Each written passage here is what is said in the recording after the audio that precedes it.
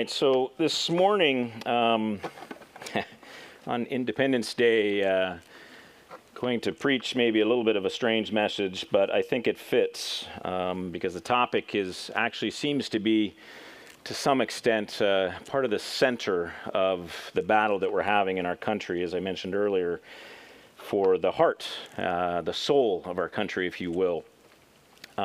As we've been going through Genesis, and the point of Genesis, the perspective that I'm coming at it from is that Genesis is our roots, that we need to understand who God has created us to be, that we need to understand these beginning pieces, because that helps us to set the table for how we live, why we live, who God is, who we are, all these kind of things. And so we spent a lot of time on the first three chapters, as you have noticed already, and that's great because there's so much in it.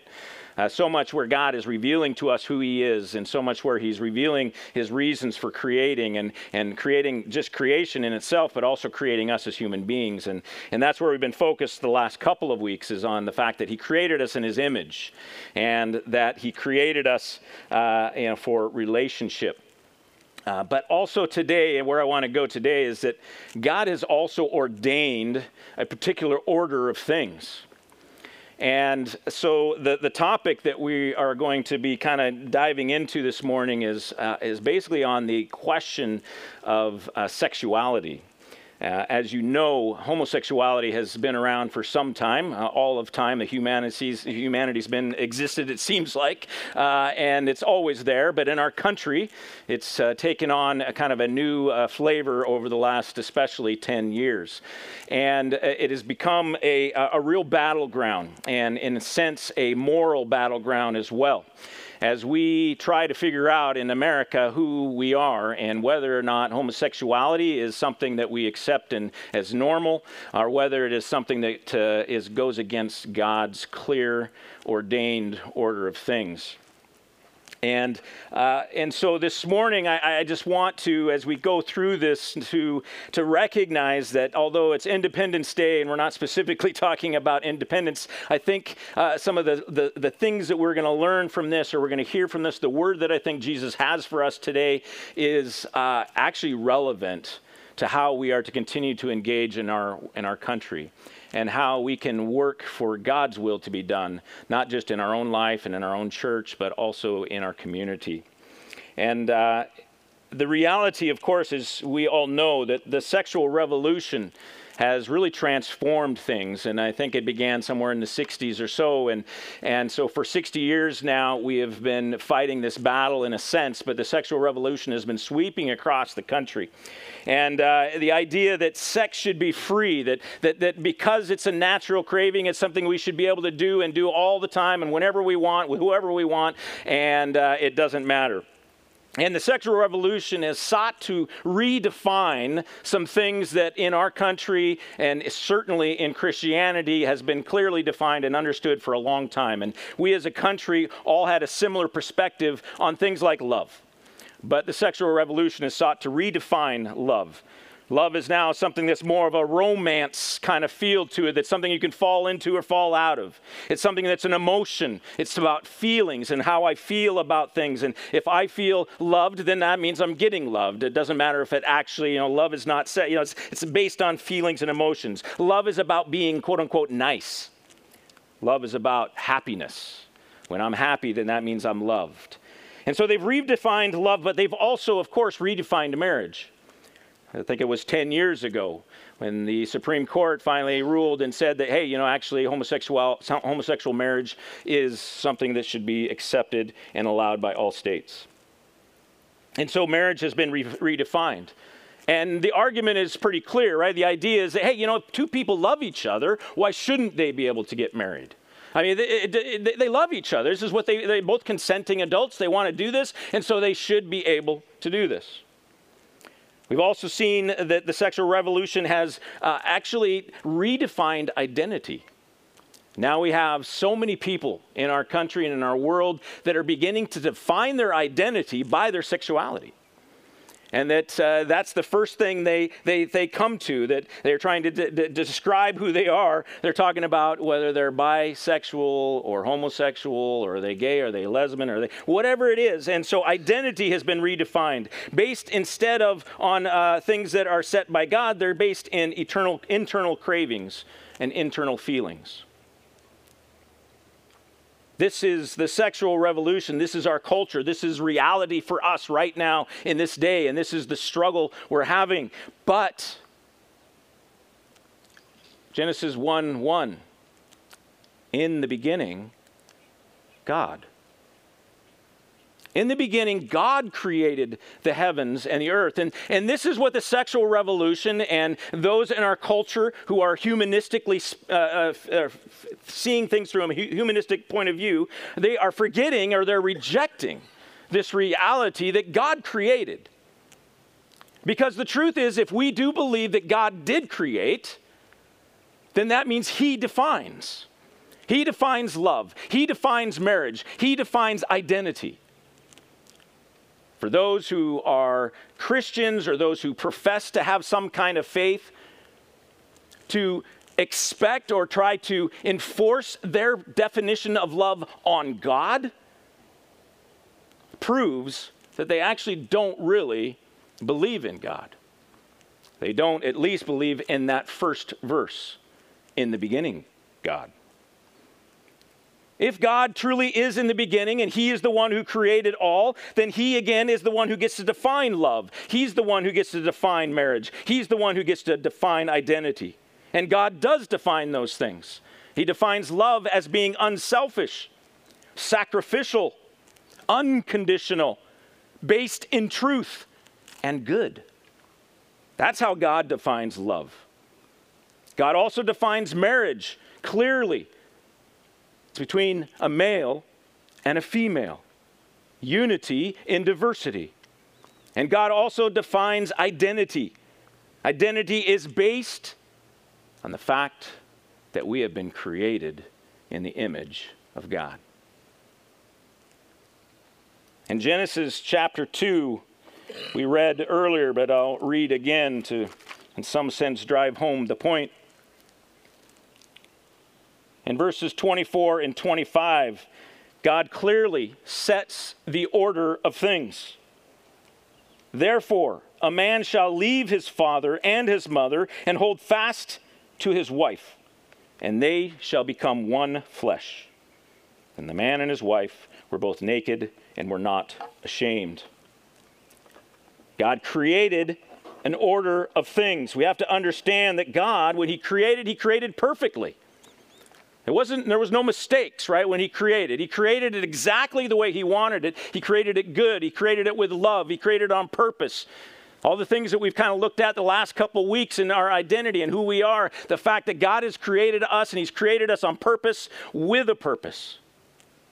And that purpose, of course, is to be an intimate love relationship with Him, to serve others, to care for the world that He's given us. In the pre-fall state, in Genesis 1 and 2, we can see how God created, the perfection that He created. And in essence, because those first two chapters are created the way that He wanted it to create, we can look back on that now that we are post-fall and say, okay, this is the example. This is the way He meant it to be. It's not that way because of sin, and we'll get there in a minute, but these are the things that He had designed it to be. These are the order of things. And so we see that marriage is meant to be between a male and female, but more than that, in Genesis 1 chapter, in chapter 1 of Genesis, verse 28, God says, in verse 27, So God created man in His own image. In the image of God, He created him, male and female. He created him. This is important, this male and female, He created them. This is why, as Christians, we believe that both genders are just as valuable. They have both been made in God's image. Although we have different roles in our homes to play, we all have the same value. We have the same ability to connect to God. We have the same ability to be responsible for our own actions, to have free will and to make those choices and to suffer the consequences for those choices. It is male and female, both genders. See, here's the deal. If there were other genders, then those genders, by being eliminated, by not being mentioned in the beginning of things, they're outside now. Or do we expect that the third gender is not in God's image? Or are we to say, no, actually there's two genders? Because that is the ordained order of things. Male and female, God created them. God has revealed the order of things through direct description and through creative design. But in regards to homosexuality, Scripture continues to go on. And later on in Leviticus and in Romans and in 1 Timothy, at least those three passages, we see God's clear teaching that homosexuality is not part of His will, that it is outside of His will, that it's an abomination according to Leviticus, that it is sinful, that it is something that those who follow God should not participate in. I want to read the Romans passage because it's a powerful passage, I think, in regards to the homosexual lifestyle and being clear that it is against God's perspective and God's will. In Romans chapter 1, starting in verse 21, I'll start there. For although they knew God, they did not honor Him as God or give thanks to Him. But they became futile in their thinking, and their foolish hearts were darkened. Claiming to be wise, they became fools, and exchanged the glory of the immortal God for images resembling mortal man and birds and animals and creeping things.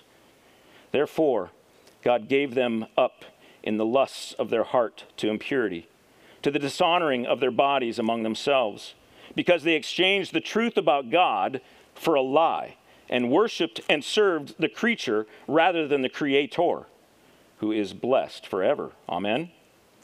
For this reason, God gave them up to dishonorable passions. For their women exchanged natural relations for those that are contrary to nature. And the men likewise gave up natural relations with women and were consumed with passion for one another. Men committing shameless acts with men and receiving in themselves the due penalty for their error. And since they did not see fit to acknowledge God, God gave them up to a debased mind to do what ought not to be done. They were filled with all manner of unrighteousness, evil, covetousness, malice. They are full of envy, murder, strife, deceit, maliciousness. They are gossips, slanderers, haters of God, insolent, haughty, boastful, inventors of evil, and disobedient to parents, foolish, faithless, heartless, ruthless. Though they know God's righteous decree that those who practice such things deserve to die, they not only do them, but give approval to those who practice them. Scripture clearly teaches that homosexuality is not within God's will. Now, there's some, unfortunately, in the church who've sought to kind of massage these passages to try to say that they're not actually talking about consenting adults in a homosexual relationship. But we can see very clearly that even in this passage, and the men likewise gave up natural relationships with women and were consumed with passion for one another.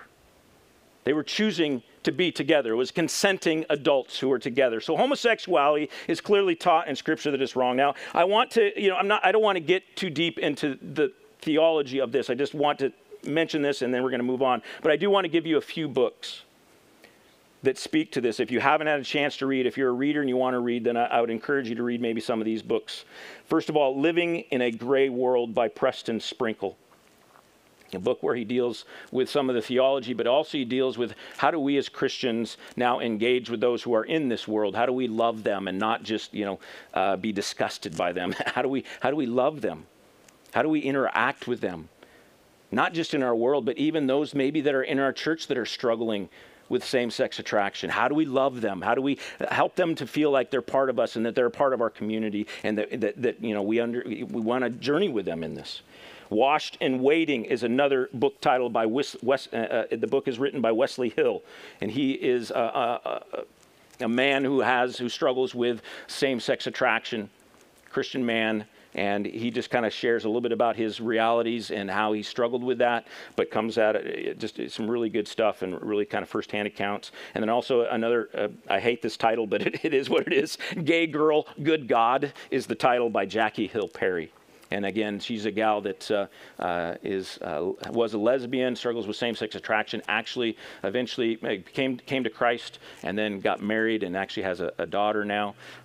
Anyway, another great story. She tells her story, but also a way to how do we interact, again, how as Christians, how do we interact with those who are trapped in this lifestyle or struggling in this lifestyle?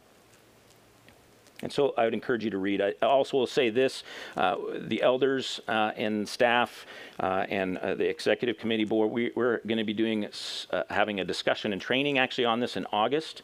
The hope for that training and discussion is that in the fall, we want to do maybe a 4 to 6 week kind of class on how do we as Christians interact with those that are in this homosexual reality. How do we interact with gays and lesbians in a way that is loving, but also continues to cling to the truth in the midst of that? And so we're hoping to offer that to the whole church in the fall, like I say, maybe 4 to 6 weeks, cover a bunch of different topics. You can ask questions, all that kind of stuff. So we just think this is an important thing. An important thing for us to be aware of and to have the conversation. So often, the reason we don't know how to react is because we have never had the conversation. And so often, churches have remained silent on these kind of topics. And that leaves not only their members, but also the children and the teenagers to be left with, well, the church hasn't told us what we're supposed to believe or what the Bible teaches on this, so we don't know what to do, so we just accept what the world is telling us. And we can't do that. We need to have conversations. All right. Now, God has a created order of things. However, sin entered the world. In chapter 3, we're going to spend more time on this at a later date. I think next week we're starting to get into this a little bit. But sin happened, right? And sin infected all of creation. And it infected our relationships with God, with each other, and with creation, with nature. It infected our physical bodies. It infected our spiritual bodies. It infected our relational bodies, our emotional bodies. It infected everything. There is nothing in creation that has not been tainted by sin. None of us today, Adam and Eve, were created perfect. No one else has been born perfect. No one else has started perfect. We all are born with sinful nature. Psalm 51:5 talks about this reality that even from conception, we are sinful. And so many in the homosexuality world, those that are supportive of gays and lesbians and it not being a sin, even in the church, often point to say something like this: well, they were born that way, or I was born this way. And so because I was born this way, that means that it's, God made me this way. And if God made me this way, then that means that's okay. I'm okay. It should be a good thing. But that's messed up thinking. It's illogical. It's wrong. God did not make you sinful. God certainly knit together, as Psalm 139 says, all of us together in our mother's womb. But he knit us together perfectly, but then sin came in and corrupted us. God gives us life, but sin corrupts that life. He allows sin to do that, but he did not create us that way. That means that if we have internal cravings, if we have certain tendencies, and we've always had them, that doesn't mean that God has given us those things. That means that sin has tainted us. What aligns with God's ordained order and will are what is good and what he has created. On the other side, this natural cravings and emotions, we must recognize they are corrupted. Again, all of us has been corrupted. Physically, we've been corrupted. Spiritually, I mean, I wish I was 6'1", but sin kept me this size, right? It wouldn't miss the coffee too. So all of us are physical bodies, but emotions and our cravings. Sometimes, again, from those that are trying to support the idea that homosexuality is not a sin, they say that, these are natural cravings, and natural cravings must be good because they're just natural. I was 5 years old, and then all of a sudden I had this attraction for those who are the same sex, and it's just always been with me. This, again, we need to recognize that our natural cravings are corrupted by sin as well. And the interesting thing, too, is often those who are in support of homosexuality not being a sin and being accepted by God and saying that natural cravings are good, especially our culture right now, natural cravings are good. Whatever is natural, you should just do those things. Yet at the same time, those who naturally crave rape are not accepted. They're not encouraged to continue to act on that. Those who naturally are adulterers aren't encouraged to be an adulterer. Those who are naturally racist are not encouraged to continue to be racist. And so we see in our culture this dichotomy that's happening here, like this separation, this like logically not thinking through. If our cravings are good, that means all the evil things that we crave, we should be able to do because they're just natural cravings. And it's the reality of sinful nature. We all have those sinful cravings, sinful natural cravings. But God says no. Our cravings, when they align with God's ordained order and will, then they are good. And this is the hope of every Christian, that God will come in and transform us, that He will transform our cravings, that He will heal our bodies, that He will bring about a completion of the Genesis 2 perspective of the garden, that someday we'll get back to that perfection. But we're not in it today.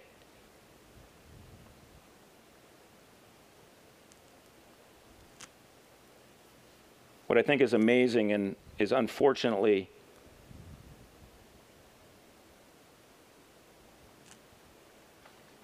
so politically incorrect is that the sexual revolution has left a trail of wounds and pain and destruction.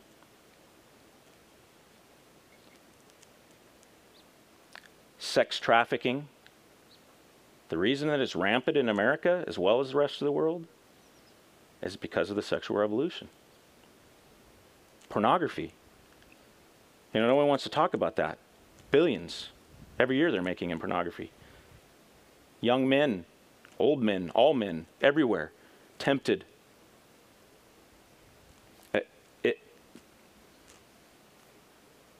But even now today, and very, just, it's amazing. I can't believe what's going on in our schools and in our medical field. We have children who are having typical childhood confusion. And it's becoming a lifetime just kind of thing they have to deal with now. It's being made permanent. The 5, 6-year-olds, it's having some confusion, trying to figure out what this whole world's about. We're just going to say, oh, well, you're feeling like you're a boy or you're feeling like a girl, even though biologically the opposite. Oh, that's okay. No, that's a good thing. We're going to encourage that. Matter of fact, we're going to give you medication so that you won't be the gender that you were born, that you can fight that off. Our children are being abused by this. And we have young people that are growing up and they begin to have some kind of sense that maybe they had an attraction to the same sex. And again, it's celebrated, it's promoted, it's pushed into them. And so they think, oh, this must be the right way. And where for centuries, that was not the case because you'd have those feelings because maybe we've all had those feelings at some point. But we go, oh, no. And then later on you realize, no, I'm not attracted to the same sex. I mean, 60 Minutes came out with a tremendous documentary the other day, a couple months ago, talking about transgender and all of these young people who had gone through medical transformations. After just saying, I'm kind of feeling this way, and the doctor's like, okay, great, let's do it. We should get a surgery right now, and actually pushed them into surgery, had the surgery, and then 6 months after they got the surgery, they're like, what happened? And they are trying to somehow get back to their biological gender.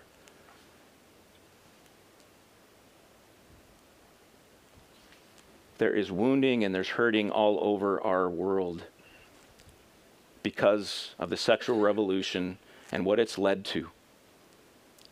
There are people that are hurting, they're confused.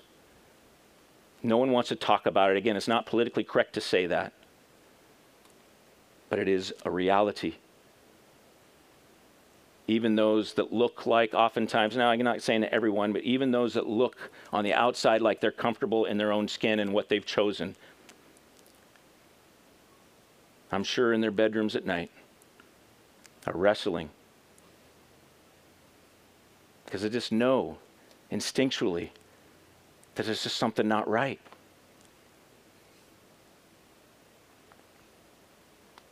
So church, we need to respond. I just think if Jesus was here,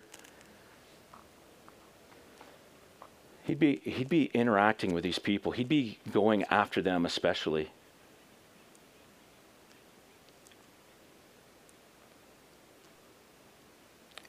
And I think Jesus, like he did with the Pharisees, I think he'd be really going off on some Christians. I think he'd be turning some tables on those that have capitulated on the truth of God's, clear truth of God's word, saying, why are you deceiving my children? We must, first of all, love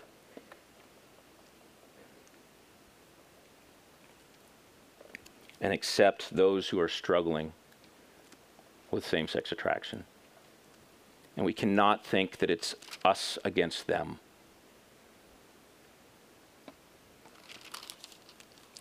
There's likely some in our church that are wrestling with this, and we don't know it. We cannot think that it's something that's outside of our walls. We can't just think that it's the media hype or the politicians that are trying to shove this stuff down our throats. We have to recognize this is real people that are struggling with real live life issues. We cannot be just known for the truth and standing on that. We have to love people, accept them in their struggle. The sin that they are struggling with is no different than our own sin. That's one of the things that so often we on the traditional Christian, conservative Christian side forget. We want to grab these passages about homosexuality being an abomination and throw it into the faces of those who are wrestling with this or who have come out and are living this way. Instead of recognizing those verses that we're throwing out have a list of other sins that are also in there. In Romans passage that I read, it wasn't just homosexuality that he was talking about what they had been doing. It was so much more. Homosexuality is just one of the many sins that we can fall into. And we as Christians need to recognize, even though this is the battleground that we're seeing so publicly right now and is being pushed by the media, we need to recognize that it is no greater a sin than my lying. We have to recognize that we all struggle with sin. Second, we must not separate ourselves. Luke 5:30-32, Jesus, I love this passage. Jesus comes and he's like, why are you there? The Pharisees are like, why are you hanging out with sinners? And he says, because it is the ones who are sick who need a doctor.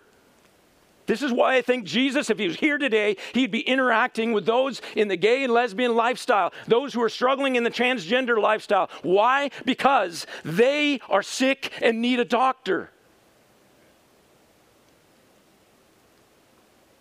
We must not separate ourselves. Our culture, our media, our politicians are trying to scare us to be quiet. They don't want us to say we love you. They don't want us to engage in real relationship. They want those who are in the homosexual lifestyle to think that the church hates them and totally rejects them and doesn't think they're valuable. And we as a church have been scared into silence, and we don't know what to do. And so we see someone in that lifestyle, and our tendency is to turn the other way. No, we need to turn towards them. They need Jesus. They need to be loved. And the only place they're going to find true love is in the church.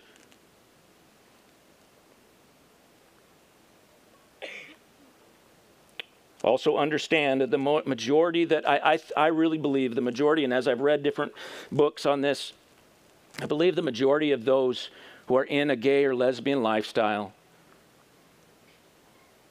they're not activists. They're struggling with this. And so we got to love them instead of judging them and condemning them. Next, we must not capitulate on God's clearly revealed word. We can't let go of the truth. It's the truth that homosexuality is a sin. It's not accepted. It's not part of his ordained order of things in Genesis. And then we see several passages throughout Scripture condemning it every time. But we don't lead with that truth in our engagements with those who are in that lifestyle.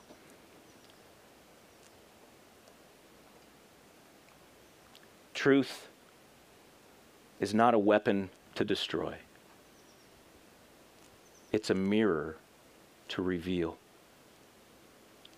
And I don't know about you, but when I stand in the morning and I look at myself in the mirror, there's a lot of times I need Debbie to come over and kind of like, oh, help me, baby. Is that really what it look like? Oh my gosh. We need others to help us when we're looking in the mirror and our sin is revealed. We need someone to come alongside us. All right, I got one more, but worship team, why don't you come up?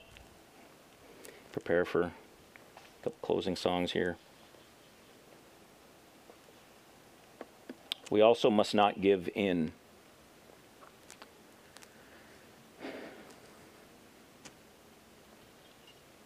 We must not give in to our own sinful cravings.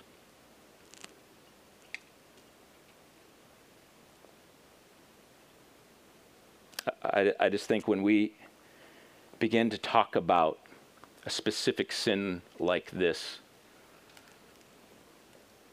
that it should prompt all of us to stand in front of the mirror.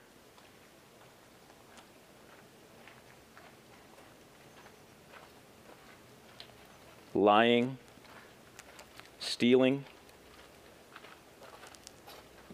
greed. We live in America. I think maybe some of us struggle with greed, drunkenness. We live in California. I think some of us struggle with drunkenness. Gossip, being deceptive, premarital sex, just the regular, heterosexual premarital sex, adultery, or homosexuality. May we not give in to our cravings. Before we step out into the world and try to help someone else with their sin, we better make sure we've repented of our own sin first.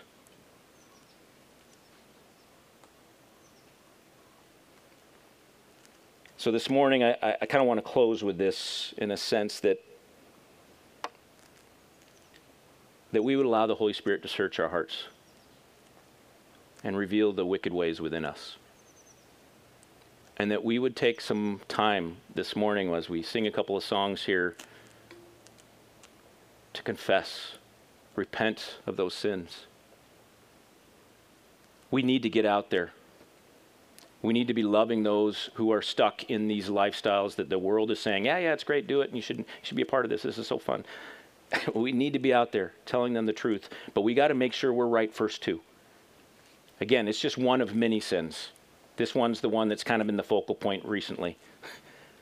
But let's make sure we're right, because that will give us the humility we need when we come alongside someone else who's struggling with their sin. To say, hey, I know what it's like to be struggling with sin. I've been there. Matter of fact, I'm still struggling. Let's help each other.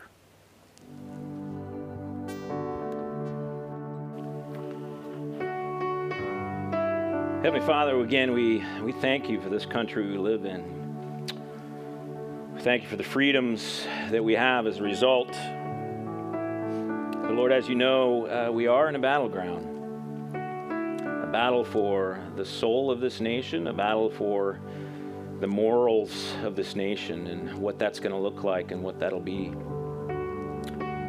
But with all of that, the thing about all that stuff in the public and on the media and social media and stuff being said over and over again by politicians and the battles and the laws that are passed, I mean, that really is also secondary. Because really this is a battle that is waged in each individual heart. And God, I just pray that you would help us as a church to be people that care about people. That we're not concerned so much. There's a place for politics. There's a place for being involved in government processes and laws and those kind of things. But that's not when we're sitting across from someone having a conversation. That we would truly love people, recognizing that we're no better than them, that we have sins we struggle with as well. Lord, I pray that you would remove the fear that we have within us of engaging with someone who's gay or lesbian or transgender. Give us the courage to step out and even be clumsy in it if we need to be, but at least step out and say something, to engage in relationship with them instead of running from it and hiding from it.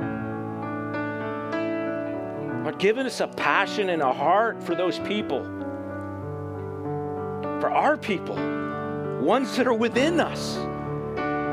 Again, it's not us and them. They're here. This is something we struggle with within our church as well. We need to recognize that and be open to having the conversation.